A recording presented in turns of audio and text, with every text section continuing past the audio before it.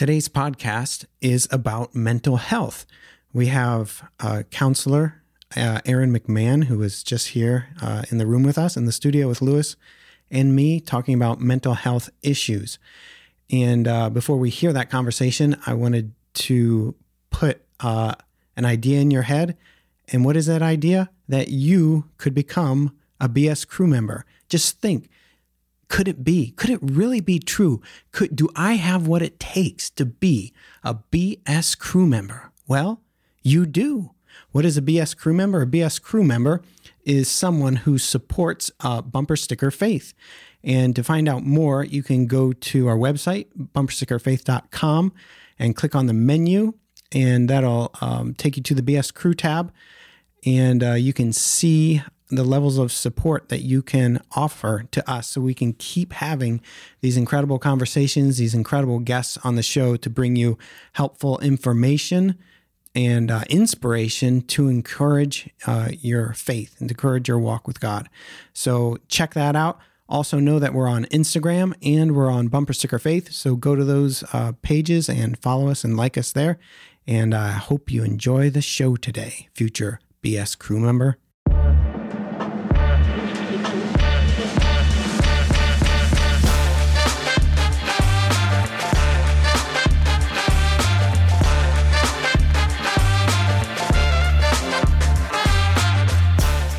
What's up, y'all?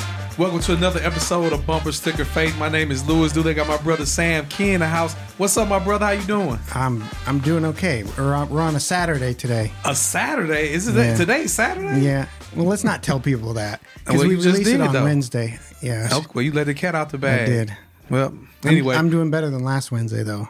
Are you? Yeah. I'm not, man. My mental health is kind of messed up today. Mine. Okay. I got a funny story about that actually. So last week I was fasting from like coffee and food and all that, Wow. because I thought I had a blood test. Oh, that's right. And I went in to do this blood test. Now, the whole issue was I get sleepy when I drive. And over the like I always have. And finally, my wife said, we're taking you and getting you tested. Figure this out. And we're thinking to do like a blood test and like say I need more vitamin Z or something. Yeah. That's a sleeping joke. That's a good one. But so we get there, race to get there. And I had to fast for 24 hours prior to that. And it wasn't a blood test. This whole appointment, it lasted 5 hours. It was a psych evaluation. What? Yeah. And I like sit down and this guy sits across from me and he has like, I don't know, puppets and all these toys and things to play with. And I'm like, what is this? Like, aren't you going to draw my blood? He's like, no, we're going to, ask you these questions. And the first guy then hands me off to the second guy, this neuro whatever, and just goes on and on and on. Really? Yeah. I thought you were going to say they had a sleep test for you. That's what I thought. Because I fall asleep all the time when I drive, and I actually stayed overnight in the hospital, and they like glued stuff to my head and my chest and all. I thought you was gonna say that happened. Yeah, no. What? It was crazy. It was insane, or maybe I am. Is that what the results were? Well, he's like, okay, here's your news. He said, I don't know why you're falling asleep, but you are crazy. So, well, maybe we can get some direction and advice from our guest today. Yeah, we do have a guest. We got a brain guy. Yeah, we do. Not like a neurosurgeon brain guy, but like a mental health type brain guy. So we have a real live therapist, counselor. Another one. Aaron McMahon. Did I say that right? Yeah, that's nailed it. Yeah. Oh, man. What's up, brother? How you doing today? Good, man. How are y'all doing? Saturday, I'm doing all right, man. Nobody's doing anything. Everybody's hanging out. I'm ready to go eat some deep dish pizza after this, man. I'm always ready to eat some. Because I'm like, man, we got to speed this thing up. No, I'm just playing, but I am going to deep dish later. I mean, that's important. So if you want to leave. Yeah, but look, if it was Giordano's, the best in the world, I wouldn't even came. It's Lou Malnati's. That's a little weaker. That's weak as water right there. But That's I'm still going to eat it because somebody else buying it. Cha-ching. Wow. Only pizza better than that is free pizza. Yeah. All right, cool. Enough about pizza. No, pizza's Never enough about pizza. So Aaron, go. No, I was just going to say, so I met Aaron a few years ago because I was having some personal issues in my life, and his It's not a company. What is Steeple? His practice, right? Yeah. Which is kind of like, did you practice on me? Because like I want the game day stuff, not the practice stuff, Aaron. So I feel like I was cheated. Like when you go to the doctor and it's a practice, it's like, wait a minute, they are practice like playing doctor on me? No, but I get the Allen Iverson reference. Yeah. That was nice. Practice? You talking about practice? Talking about the game. Come on, practice. And if you don't know what that is, listeners, go check out Allen Iverson on YouTube and just put in practice. It's amazing. Anyway, I got a chance to meet Aaron because I was struggling. I sent an SOS email out about 3 a.m. to about a handful of friends, brothers in Christ, and they all responded, and a couple of them was like, we got to get you to see somebody. I'm like, I'm all about that, man, because I got to get fixed. Mm-hmm. And so I went and saw Aaron, man. He really, like, there was some things that came out, not like deep-seated personal things, but just some things I was going through that he helped me pull out and help me process. And I was like, wow, like, man, that was like a couple monkeys jumped off my back. Mm-hmm. So, man, I had some experience with what you do, man. And so can't thank you enough for that. And I'm excited for you to be here, even though I didn't invite you. Sam did. But I'm excited to hear what you got to say. Well, and I got introduced to you, well, maybe a couple ways. But one way was I heard you speak at a marriage conference about a year ago. Yeah. And it was fantastic. It was wonderful. And I thought I need to get to know this guy a little bit more. And I think introduce him to our audience. Yeah. Did it work? Yeah. It did. Wait, did the marriage conference? It's always working. It's always working. It's always a work. Never not working. That's right. That's right. Like Jesus, right? The Holy Spirit is never not working. Yep. Cool. So tell us about Steeple, about yourself there and how that got started. So you're kind of a friend of mine, Jonathan Anderson, owns Steeple. I don't know, about 5. Well, could have been. What year are we in? 2023. Yeah. So this will be, like July, will be 5 years since we've started Steeple. And, kind of my burden was always kind of bound up and love the Lord your God with all your heart, soul, mind, and strength, and love your neighbor as yourself. And so for me, when I thought about, I went to seminary to be kind of a, with like a pastoral care emphasis, right?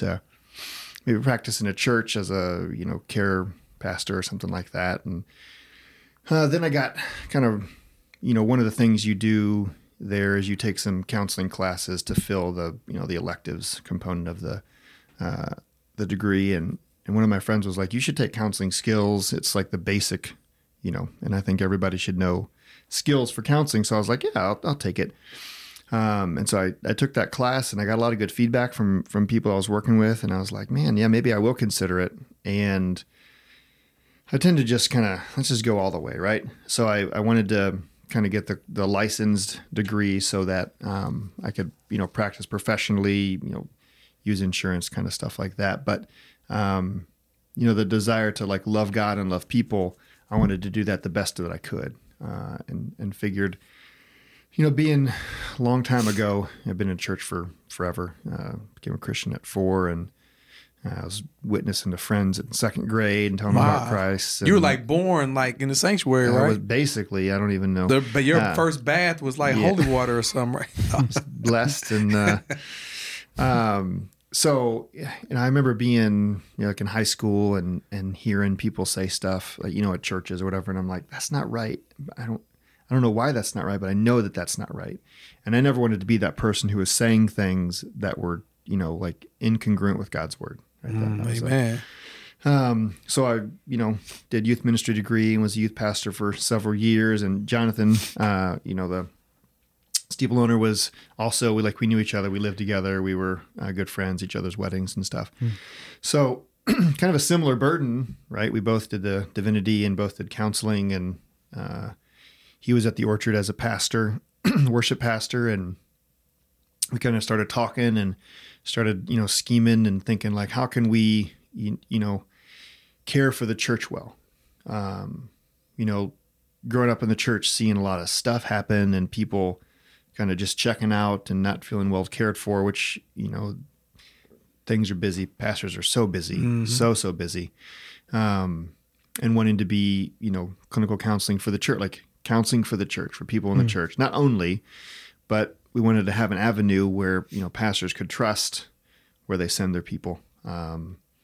And so, talked with, we call them the sharks, had some board, some people overseeing us, some business minds and, thoughtful people. Talked with, Pastor Colin and some elders, Pastor Scott, Hutch, Jenna Elo, some people that knew about business and some heavy hitters. Yeah, I mean, some people that were really helpful, and they kind of helped us shape and talk through and who are we going to talk to, how do we start it, and because we had the vision and really wanted to give people, people are going to go somewhere, right? And when they're hurting, when they're struggling, and sometimes they'll go to a pastor, and the pastor can, so busy, you can meet with them once a month for an hour, and then what, right? So, we had a heart for that. So then we began processing and talking about it, and I think John's wife came up with the name. Like people look to a steeple as the place in the community they would go to find the Lord, and so that image of a steeple being a place you can come for care was the heart. Let me ask a question real quick. Yep. So you mentioned person having an issue or problem, and them going to a pastor, maybe meeting like once a week, once a month, or something like that. Would you say, based on your educational background and experience, that all pastors aren't really equipped to go as deep as someone like you that's been trained in this specifically? I don't know that they're not.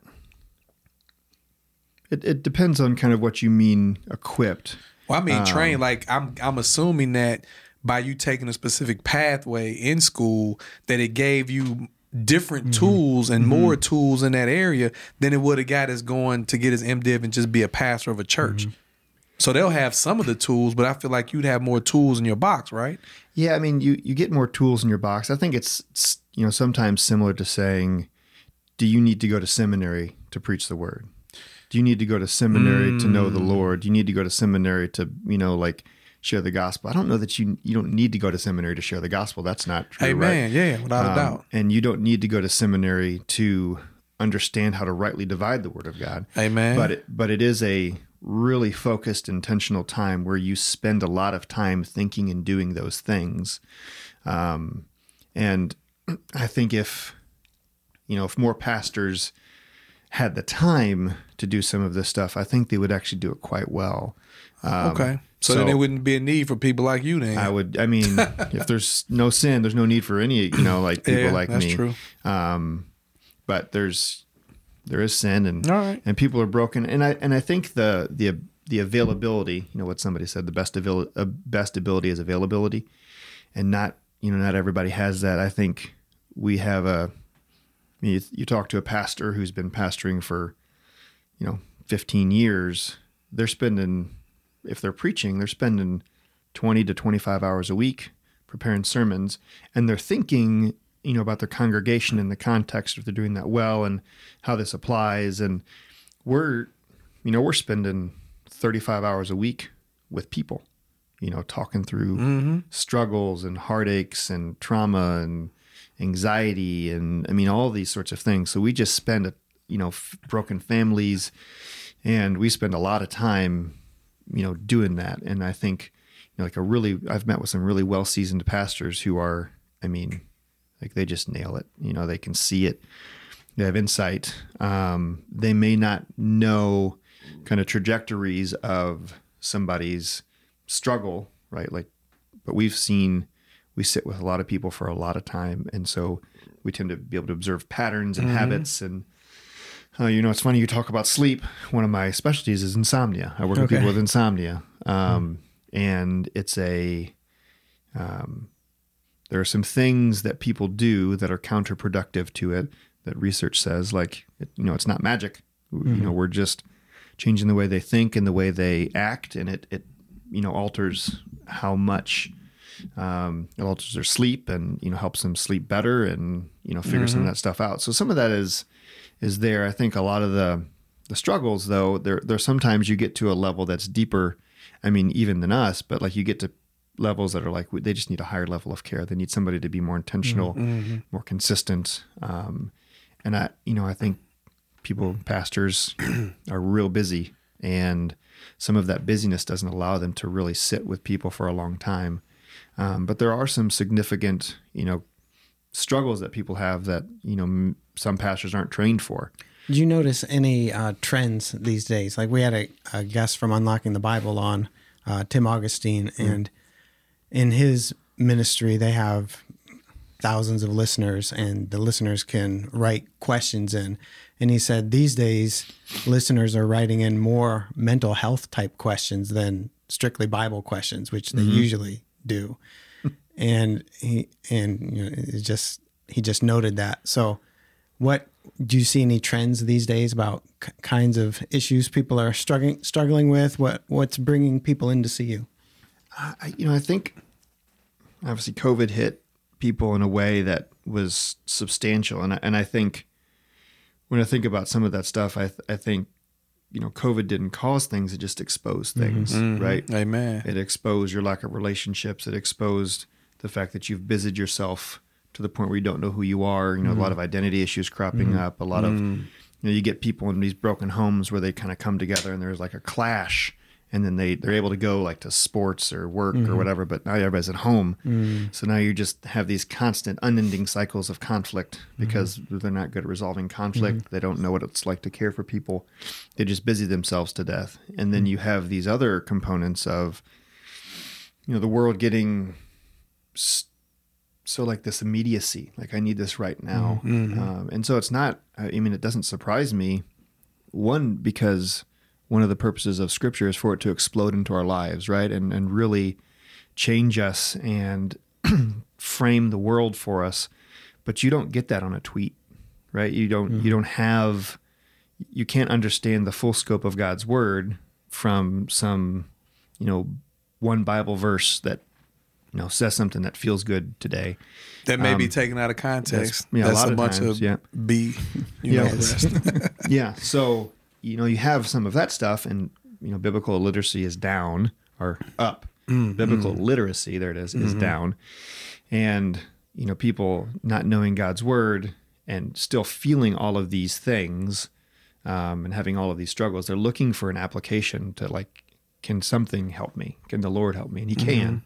Right? That's obvious from his word and from, I think, all of our lives to see that. But it's not surprising because I think people are asking the questions that they're feeling, and it's a wild, riots and political stuff and all of that kind of thing. People's lives are in upheaval. I think in a really unique way that's probably never happened to a world like it, that most people have been alive for. So, what would you say to people who are certain Christians who are suspicious of psychology? I think in some sense, that's right. There is a need to be, instead of saying suspicious, let's use a biblical word, discerning. We do need to be discerning about things that we receive. I'm discerning about a lot of biblical teaching out there, right? That's a good point. So there's plenty of stuff there. I think psychology historically probably started to like, just let's get a better understanding of things. And then people came out with theories that seemed to work, that seemed to make sense. And some of them are just so crazy, right? But it hits at a need or a feeling. And I think there's reason to be discerning about all sorts of stuff. Certainly psychology is one of those sorts of things. But everything discerning, in some of these areas, there's some weird stuff. There is some weird stuff, but there's some weird and probably uniquely weird because it's trying to sometimes answer meaning questions like meaning of life, meaning, value, all of those sorts of things. And Scripture talks about those. And a lot of times they are contradictory. There's the Second Kings something. They said they worshipped worthless idols and themselves became worthless.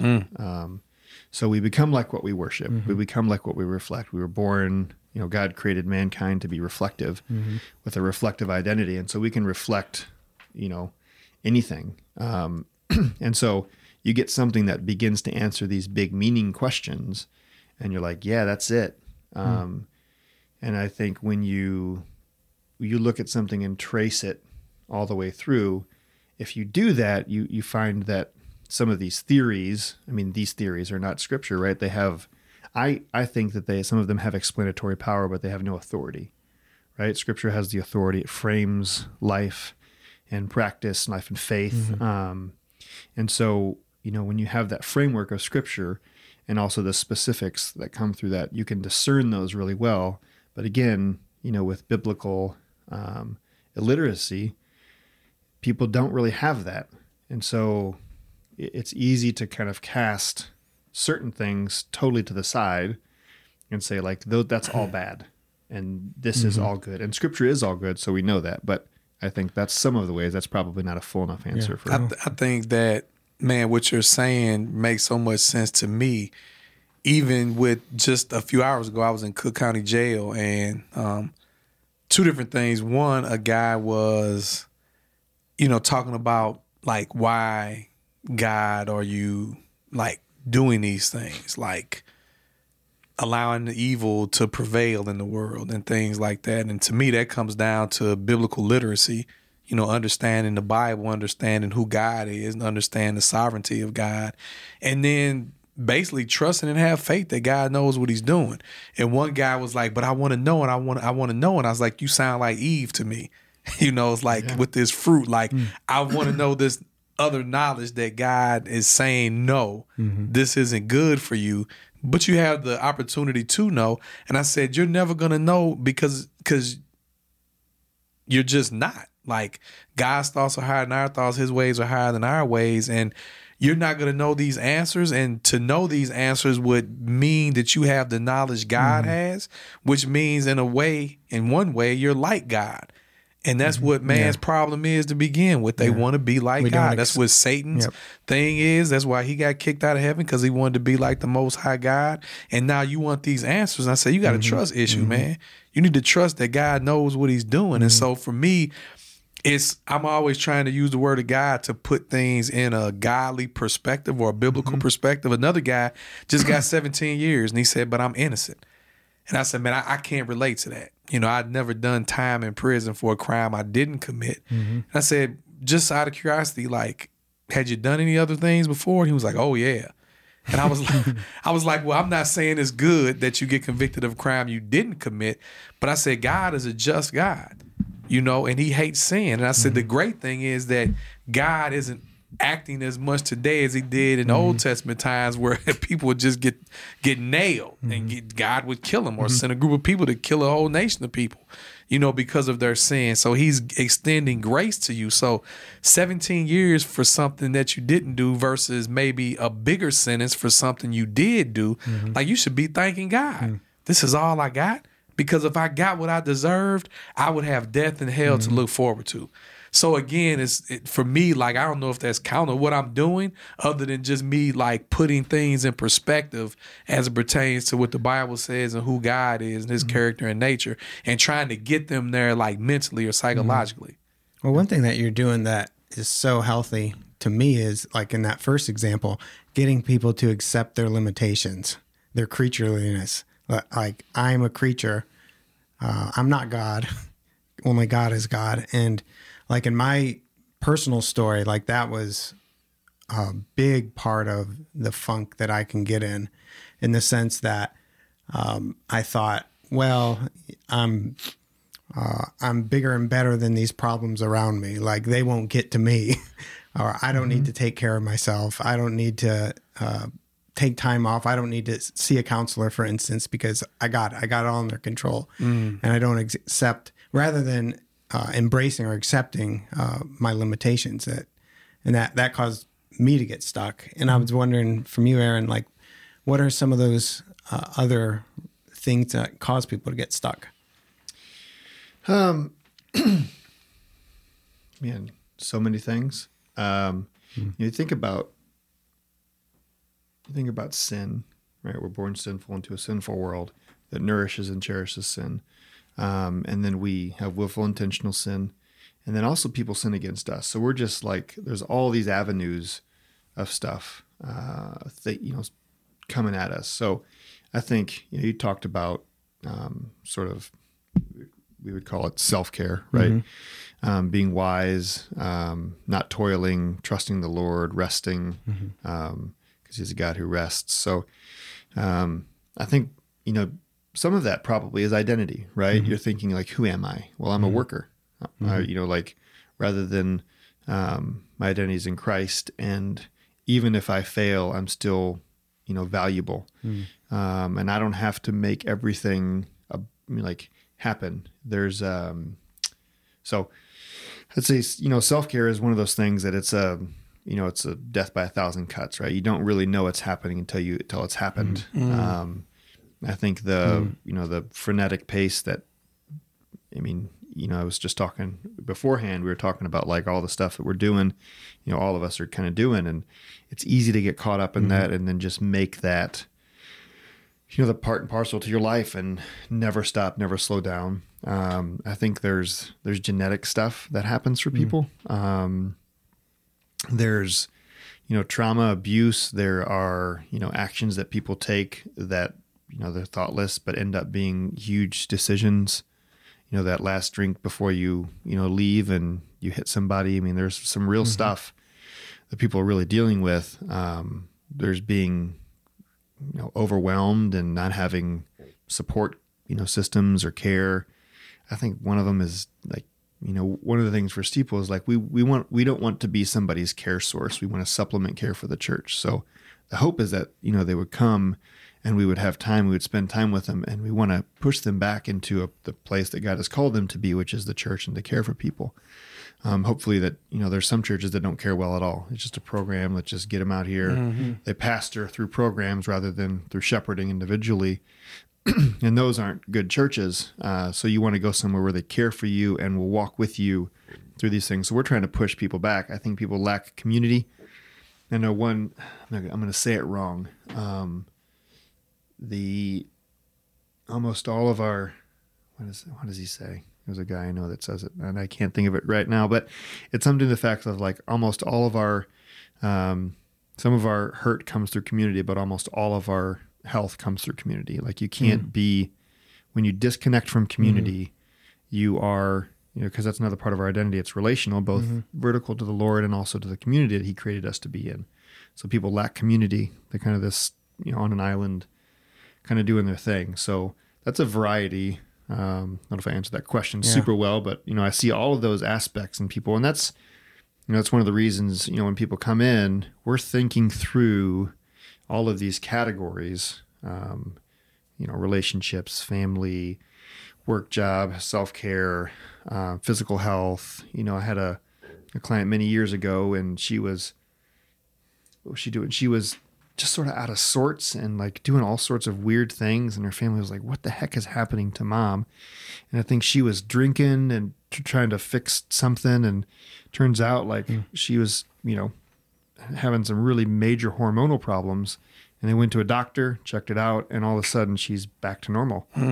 So, sometimes, we're looking at some of those medical history and, family history and stuff like that. So there's things like that you're not noticing or you don't think about that we're trying to think through with them. So in terms of that training question you asked earlier, that's some of the things that like we're trained to do and to think about that maybe a pastor isn't, which is not to say they couldn't read and figure that out, but we just have a different. It's more of a focus. The counseling part is the main focus of what you're doing. And as you said, most pastors, their main focus is getting, together with God and putting the word together so that they can deliver to the people at church, as well as some counseling, Talk about the importance of like wholeness or integrity in the sense of wholeness as far as mind, body, emotions. You mentioned community being a part of that. Yeah, we talk, I think, you have my intro or my write up there, but, bio, psycho, social, spiritual kind of things, all of those. When we did you mentioned we did a marriage conference or did a couple of those, and one of the assessments we use, I call it the hand model. But so you think about in terms of like how are people connected. It works both maritally, and sometimes I have people come in and like, I don't know what's going on. I'm like, well, let's just examine these areas, right, of your life. So you think of the physical, intellectual, emotional, sort of social, recreational, morals and ethics, and then spiritual. Like those, how are those areas of your life going? You're eating terribly, not sleeping. You're not stimulated in conversation or in thought in any way, shape, or form, which can impact lots of things, but also your sleep. Emotionally, you're dysregulated, you're exploding, you're, disconnected. You're so busy, you don't check in and think about how things are impacting you or how you're experiencing people, places, things in the world. You have no community, no recreation, no rest. Your morals and ethics, they're all a whack because you're disconnected from anything that has any sort of influence or, a worldview, things like that. And you don't know the Lord, or you're not spending time with the Lord. So you have all of these areas, and, they're kind of fragmented. And when you're just kind of going and busy, you're missing all of these really important areas in your life where you could connect and process and join with people. And, in marriages where you want those all to be on a scale of 1 to 10, you want them to be at 10s. You want to be connected spiritually, physically, intellectually, emotionally, socially, hanging out with friends, recreationally, same morals and ethics and values. So you want all of those things to be kind of united and moving in the same direction. And a lot of people are really fragmented, and they have sort of stated values, but they're living really inconsistently with those. And I think that really messes with people. I see that a lot. They want something, their values say this, and yet they're living like this. And you're like, I don't really like. And sometimes it's a job you have, and it's all you have, and your boss is terrible, and you're not really passionate about it, or whatever. And so you're going to this bad place, but you have to make a living. And, so there's some of that stuff, but sometimes people just find themselves caught up in, they're working 75 hours a week for a company because they think they need to make all this money. And meanwhile, somebody else is parenting their kids, caring for them, taking them to things and showing up at their games. And sometimes that's a reality. Some families work. I knew a guy whose dad worked 90 hours a week, because they didn't have much money, and he was spent so much time. He was driving around and picking up scrap, and just so he could make money for a kid, for his family to eat. And that's the nature of a sinful world we live in. But he was being honorable, right? So sometimes it's people do it because they want to, and sometimes because they have to. So I don't know if that totally answers the question, but yeah, for sure. Yeah. Well, man, as I think about mental health and things like that, a lot of things, as you mentioned before about COVID, didn't like tell us something new. It just exposed the stuff that already was existing in our lives. And so I'd like to talk maybe a little bit more about that when we come back after this break.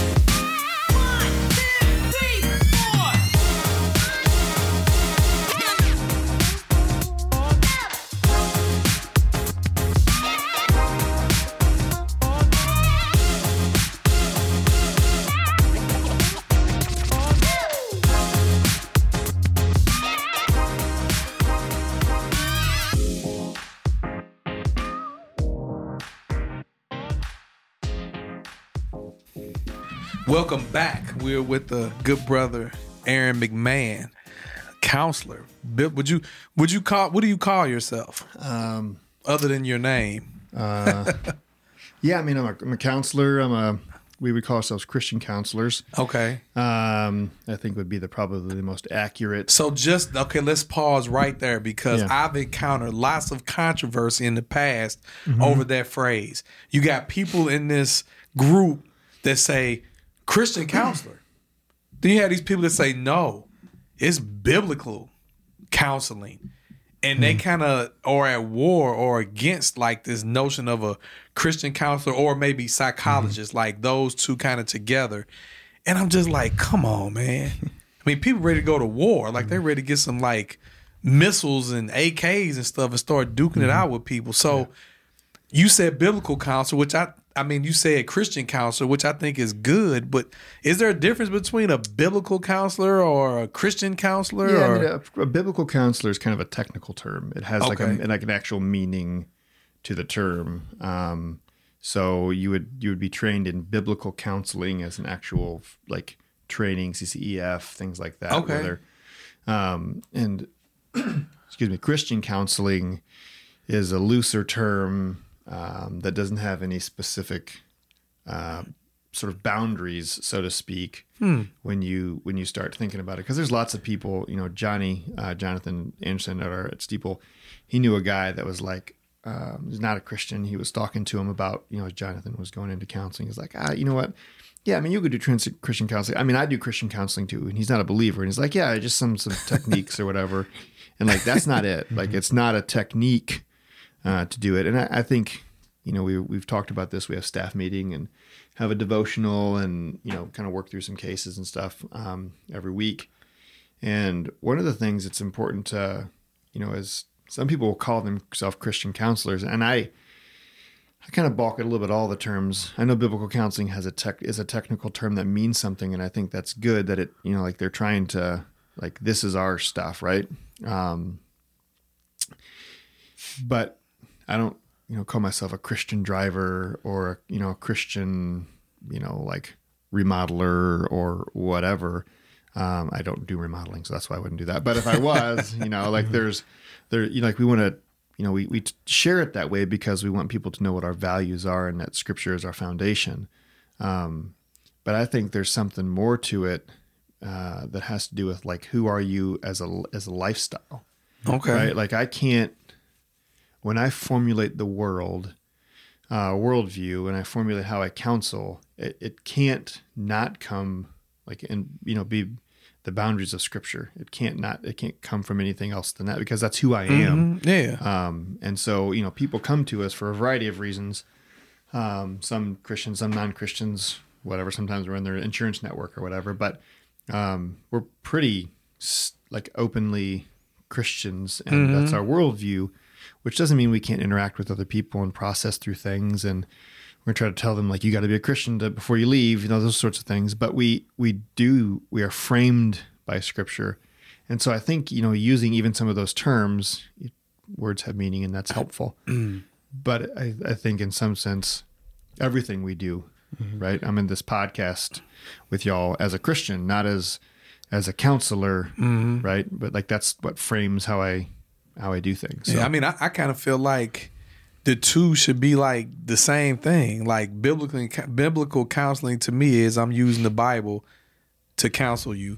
And Christian counselor is I'm a Christian, which I use the Bible in my everyday life, and I'm going to counsel you based on what the Bible says. So I kind of looked at them like two different terms that mean the same thing, but evidently they're not. Yeah, I mean, I think the looseness of Christian counselor is because you get a lot of people who don't, they call themselves Christians, but they believe things where you wouldn't even, like the historic church wouldn't even recognize you as a Christian. Yeah, sure. And so, but when you say I'm a biblical counselor, you've agreed to a subset of belief systems about God's authority and His Word and some of those sorts of things that I think can be really helpful to, So interesting. So you may have clients who aren't Christians. I have quite a few clients that are not Christians. Do you find that exciting?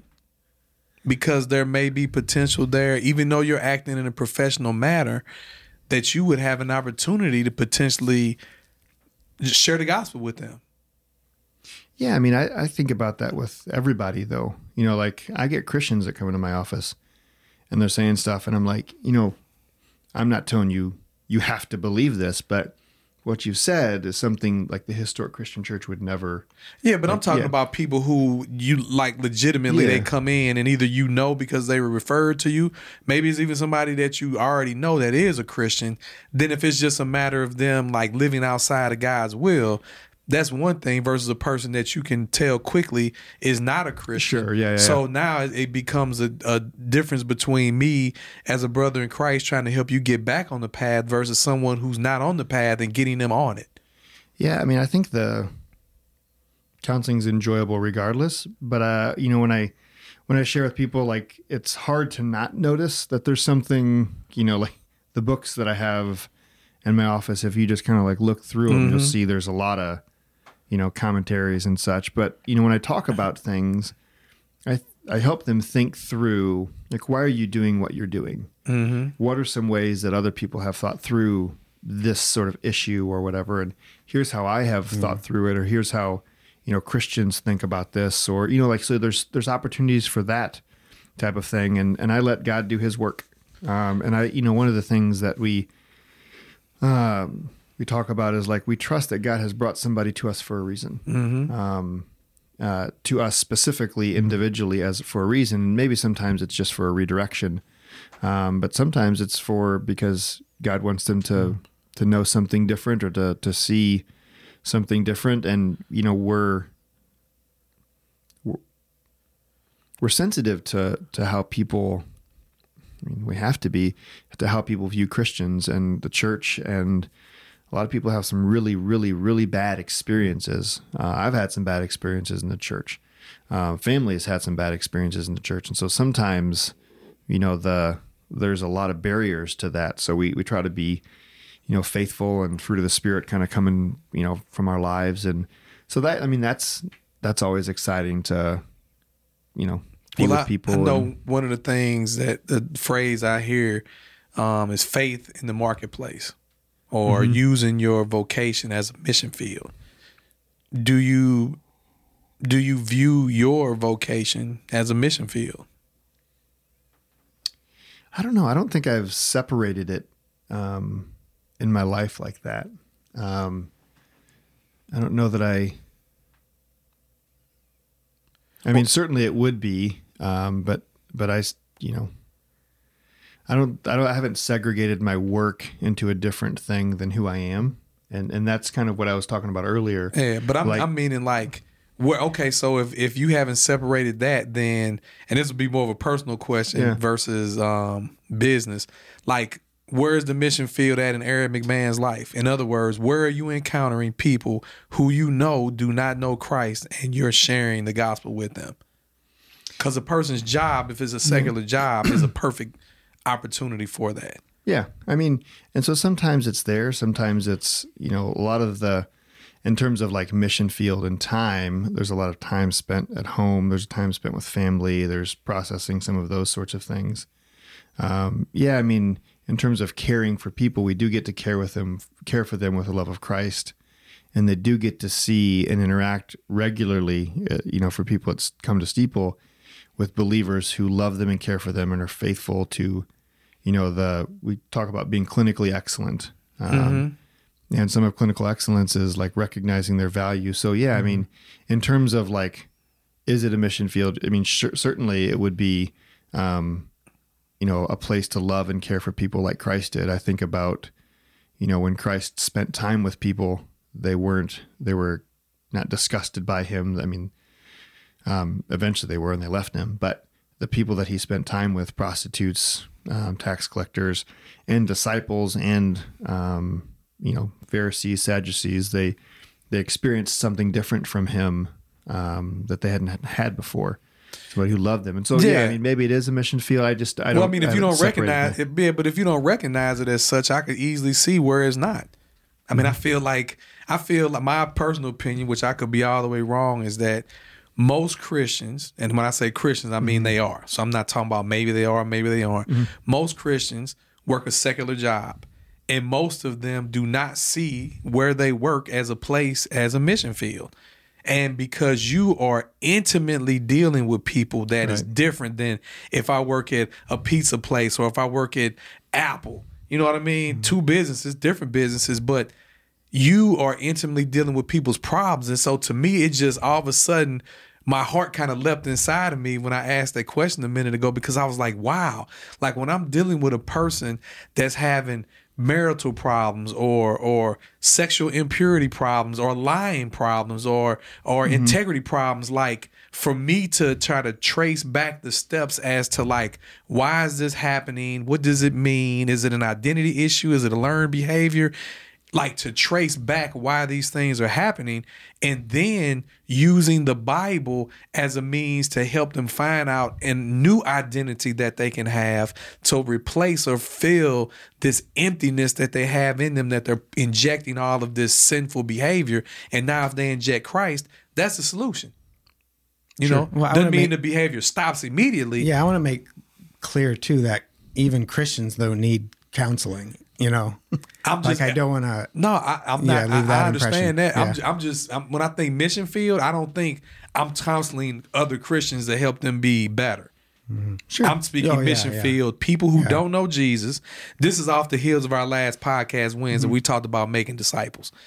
And so I think, in my own personal opinion and experience in life, that most Christians, and I mean out of like clergy, I'll just use that term, they're not making disciples. Making a disciple is not even in their framework of thinking.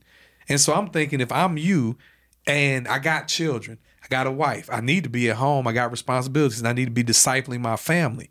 But is that it? It doesn't have to be it. I can choose to just slough it off. Hopefully my family, as they're growing in Christ, and they're good, right? Meaning when they die, I know I'm going to see them again. They'll be in heaven, right? But what about these other people I'm encountering in the world that I'm encountering not just a one-off thing, but repeatedly? Like, what can I do? Like, you work in a grocery store. Who are you discipling at the grocery store? If the answer is no one, then I'm like, what's up? Like, I'm going to look you in the eye and ask you the tough question. Why? Why ain't you doing it? Yeah. Why is it not important? Do you not care about these souls who, if they die, they're going to spend time in hell? And Jesus, it mattered to him. When he encounters sinners, he didn't necessarily always reject them and damn them and condemn them, but he definitely didn't say, oh, that's okay. Come here, listen to me love on you. That's all right. That's all right. No, he's not going to condone it. So, like, we need to figure out how not to condone it, but yet still love the people at the same time. Right. Yeah, and so my comment is that I don't set apart my work as a place only, right? And so, like, discipleship for me is not just I'm going to do it, like, I'm going to work so I get to finally, like, disciple people, right? Yeah. You know, it's sort of discipleship is living amongst people and caring for them well, talking about Christ when you have the opportunity to, you know, being consistent and faithful, helping them find, you know, community in church and God's word and God's people.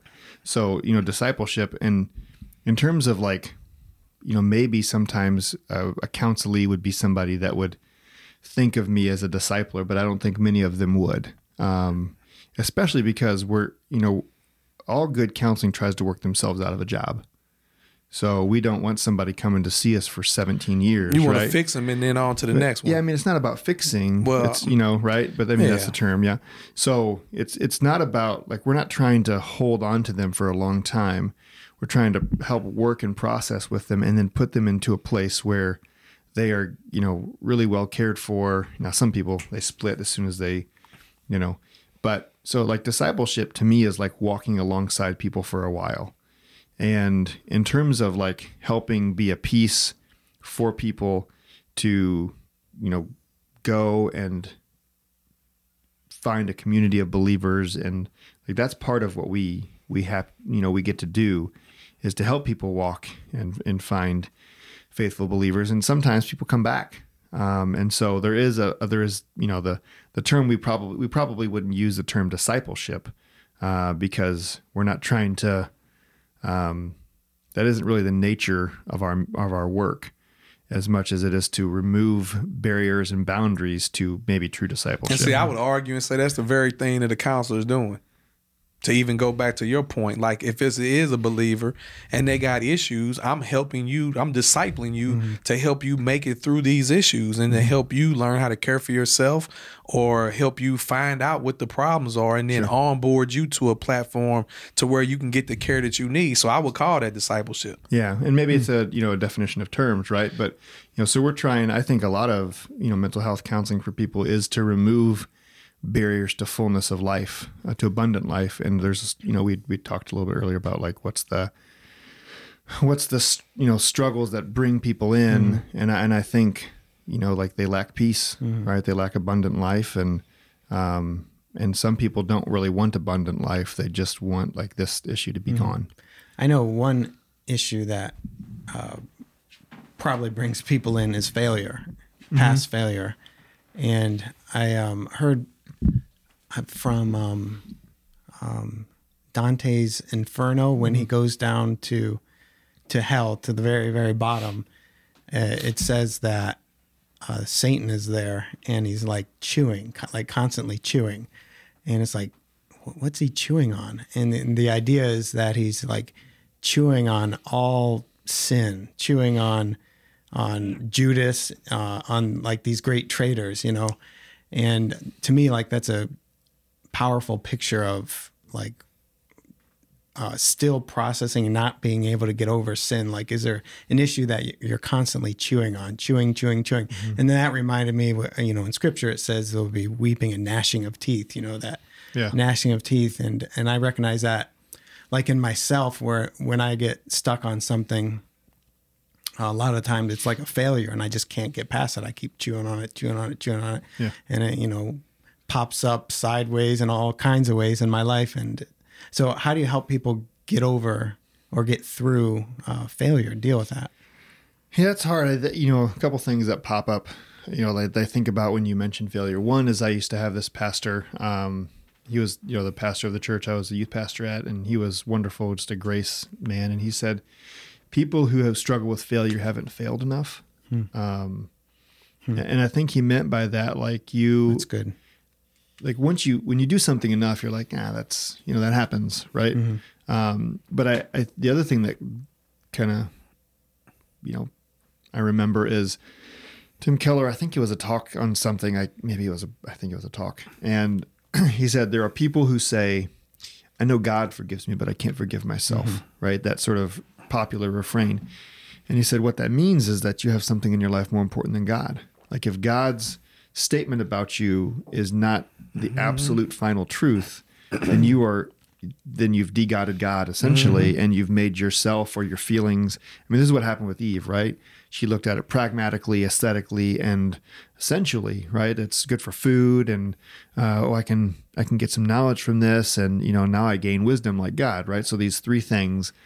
And when we elevate those sorts of things to the peak of like, if I don't feel like this is true, we have a feelings problem. I think that's one of the big things, and these days is about feelings become facts, right? So I feel this way, so therefore it's true, and I feel like you're a jerk, so therefore it's true. You are, because I feel that way, so of course that's true. And now I'm going to tell everybody that that's what you are. But it's just a feeling, and I feel it, and it's just giving me insight into how I'm experiencing you, but that's a lot about me and not so much about you. And I think this fear of failure or getting stuck on failures is one, maybe they haven't failed enough to realize like it's not really the end of the world. Mm-hmm. I guess maybe for sometimes it could be the end of the world when you fail in the wrong way because you die. But the other, it's not that, and I think it exposes that there's something really important in our lives that is not the Lord. Because his grace is sufficient for all of these sorts of things. And you talk about falling forward, that kind of stuff. Mm-hmm. Are you learning something from it? Or are you just stuck in this, make a mistake and keep making the mistakes and never learn? But yeah, I think failure does bring people in. The inability to, succeed and in somebody else's eyes, or again, a lot of that's identity issues. Like, why do I want to be so good? Mm-hmm. Like, what is the meaning behind, being so good at this? It's an idolatry issue. Mm-hmm. Really, you've lifted this thing up as the most ultimate thing. And when you don't get that, because we're reflective, like if I'm reflecting this like powerful, entrepreneur who's getting things done and I fail, well, then it says something about who I am, not about what I've done. Mm-hmm. So, yeah. Yeah, I like what you said about the first part. I dealt with a lot of guys in prison like that, and they had murder cases and sometimes like even sexual cases, and they couldn't forgive themselves, and that's the exact thing. Like, then your view of God is very small, and this crime you've committed is essentially become a God to you that is above the one and only true and living God. And so another aspect of that I learned and experienced is that a lot of people feel like they must owe something in return because of what they've done. And on one hand, it kind of makes sense a little bit, right? Is having a heart for retribution. And when you've done a wrong, you want to right a wrong. Yeah. So that's not a bad thing. But in the context of a forgiving God, of a person who's a sinner, no matter what the sin is, then it's a fact that you believe biblically and not a feeling that you get inside because it's like, oh man, I feel like I need to do this. Man, feelings will lead you astray every single time.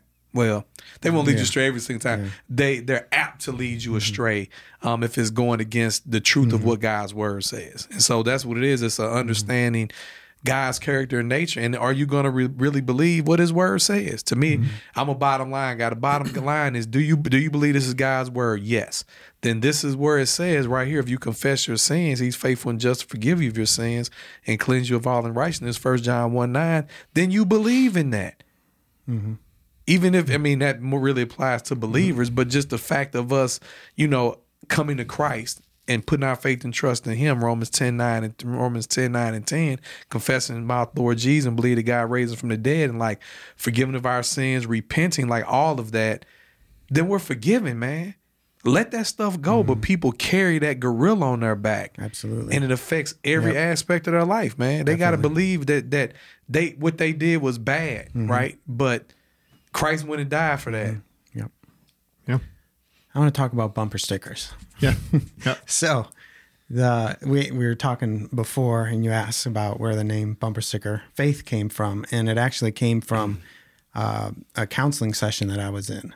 And I was being counseled. And I remember I didn't want to be there. Like maybe who does want to be there? But I didn't want to be there. And I thought, I don't need this, I can figure it out with enough knowledge or study or whatever. And I kept, giving all these answers that I thought were the right answers, like the counselor wanted to hear, in order to get me through this. And at one point, she became very frustrated at me. And she just blurted out, would you stop giving bumper sticker answers? Because I was just kind of saying, and it took me back because I was saying all the answers, all the things that I thought were the right answers, like that the good person, the good Christian, the good whatever would say that she wanted to hear.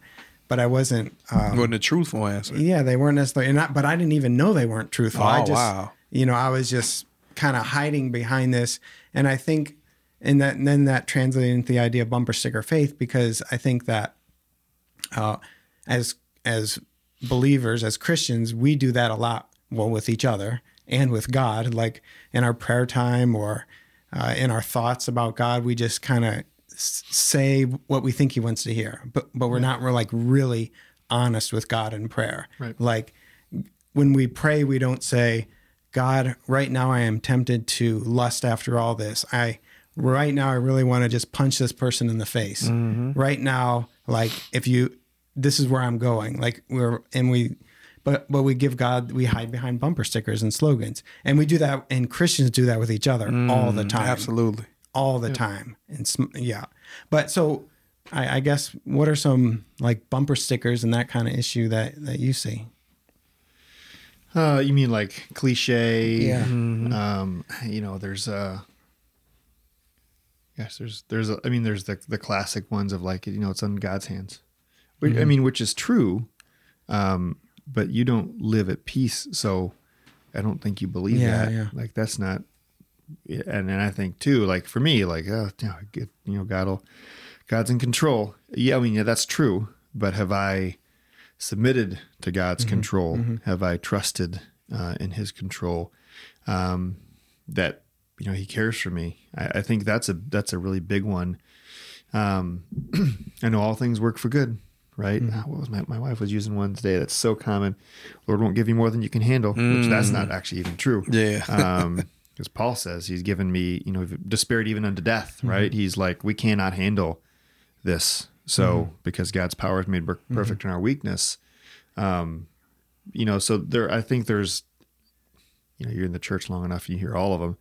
And so they're just part of the cliche kind of stuff. And I'm not sure what bumper sticker stuff where you were using, but I think that's a lot of, you're just trusting Jesus.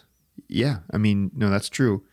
But I don't seem like you're trusting in Jesus. And I think that's part of if you can have a catch-all word or phrase or verse that just kind of grabs it and you throw it in there, it doesn't actually change your world.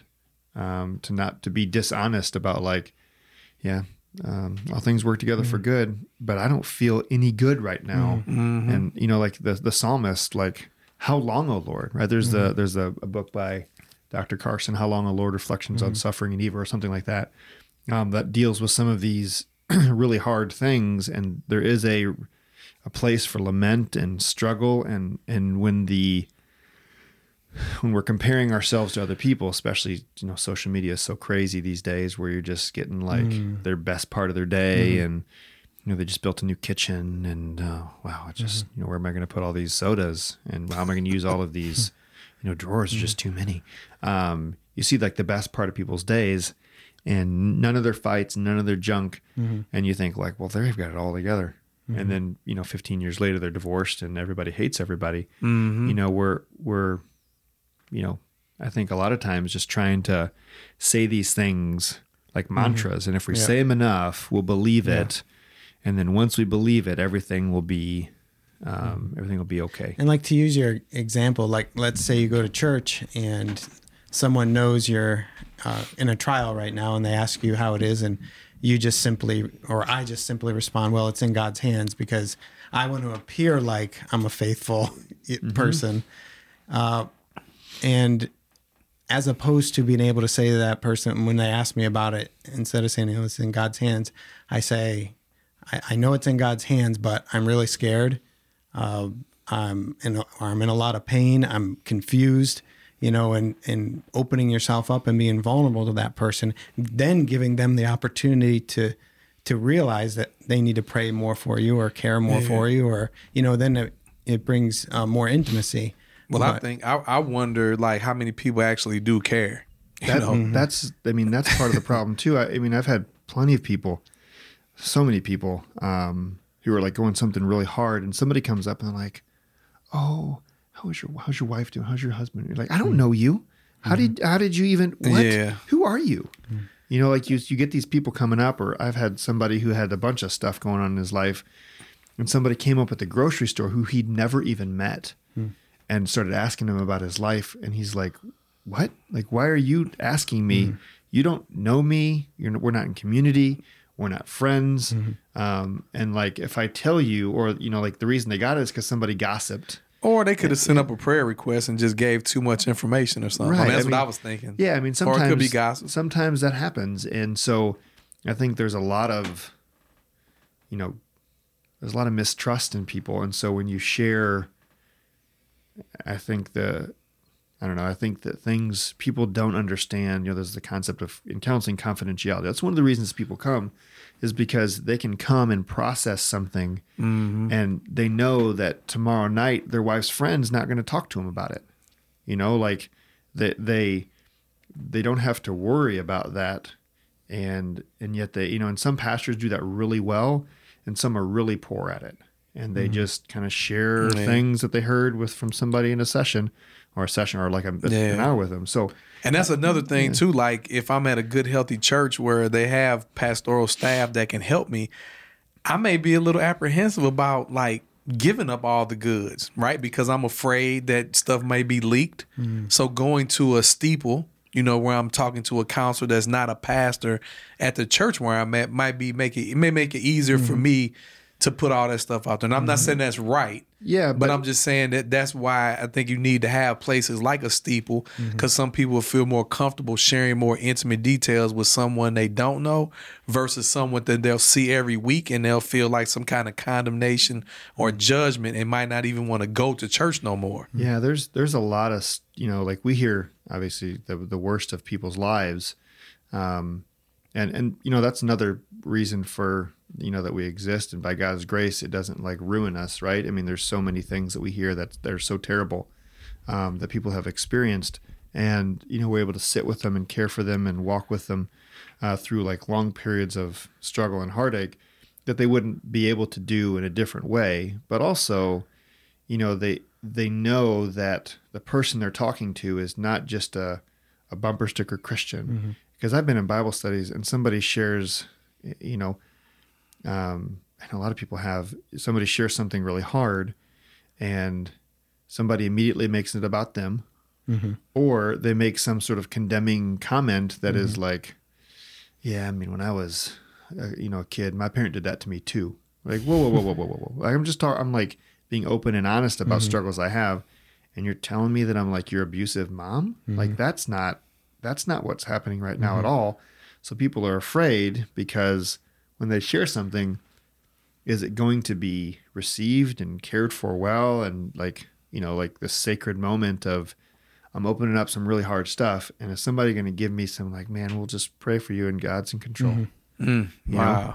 That's really deflating and discouraging. And like Steeple tries, like we want to partner with churches and help, develop kind of care stuff. And some of them are really awesome, and they already have lots of great stuff. And so we're thankful for those and want to help others. And yeah.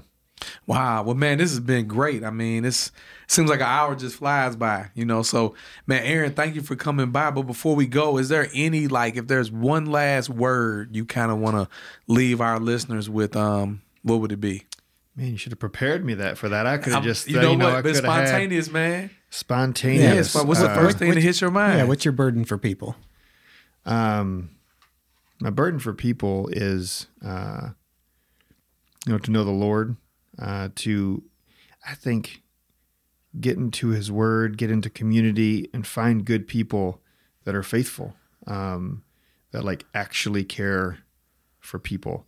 My hope isn't that we have a ton more people come to Steeple and, that we have more counseling to do. Like that's never been our goal, is to build up a practice that is thriving and, like all these, like that's never been what Steeple's been about. We're all about like people, growing, maturing, especially because we're primarily for the church, like growing in faith and growing in hope. I think there is hope. Right. There's hope in the Lord. Amen. I think that's the final thing. There is hope in the Lord. And this isn't like, oh, I sure hope, the Bulls win tonight. Right. Like wishful thinking. Right. It's like there's hope because we know in Chicago that eventually the spring will come. Right. It's not here now, but we know there will be a time when it's there. And so that's that hope, is like we can trust that the Lord is going to bring peace on earth, and so we can hope that He's going to care for us well and give us peace. I like the humility that you exhibited about Steeple, and that you guys aren't in this for the business. You're in this to help people. I think that people are broken, and if we see more and more people come to Christ, if we're looking for revival and even praying for revival and going out and making disciples, then the business is going to blow up. Because you take a whole bunch of broken folks that's going to start coming to church, there's no way that a pastoral staff at any church is going to be able to handle that load. And we'll need all the Steeples that we can to try to help those people walk through these issues that they have with mental health. Sam, what about you? What's your last word, brother? I'm done. I'm tapped out. You tapped out, man. Tapped out. I would say this as a final thought for me. I never really thought about mental health prior to the pandemic in terms of me having issues, right? I always thought mental health was like crazy people, or dare I say retarded people. Man, to look at myself in the mirror and think about the mental health that I have, or better yet, don't have, man, it's real. Yep. The struggle is real. And I consider myself a fairly somewhat mature believer in Jesus. But man, like, we need help. Everybody needs help, man. Go seek help if you have issues. Man, go find someone. Aaron. Jonathan was talking about, we were kind of describing what is mental health, right? What does that actually look like? And he said one time it's being able to love the Lord your God with all your heart, soul, mind, and strength, and love your neighbor as yourself, right? So can we do that? Like, can we really love the Lord? That's what mental health is. Amen. That's a good last word. All right, y'all. All right, good being with y'all. Check us out again next week. Don't go stepping in no BS. Peace. See you.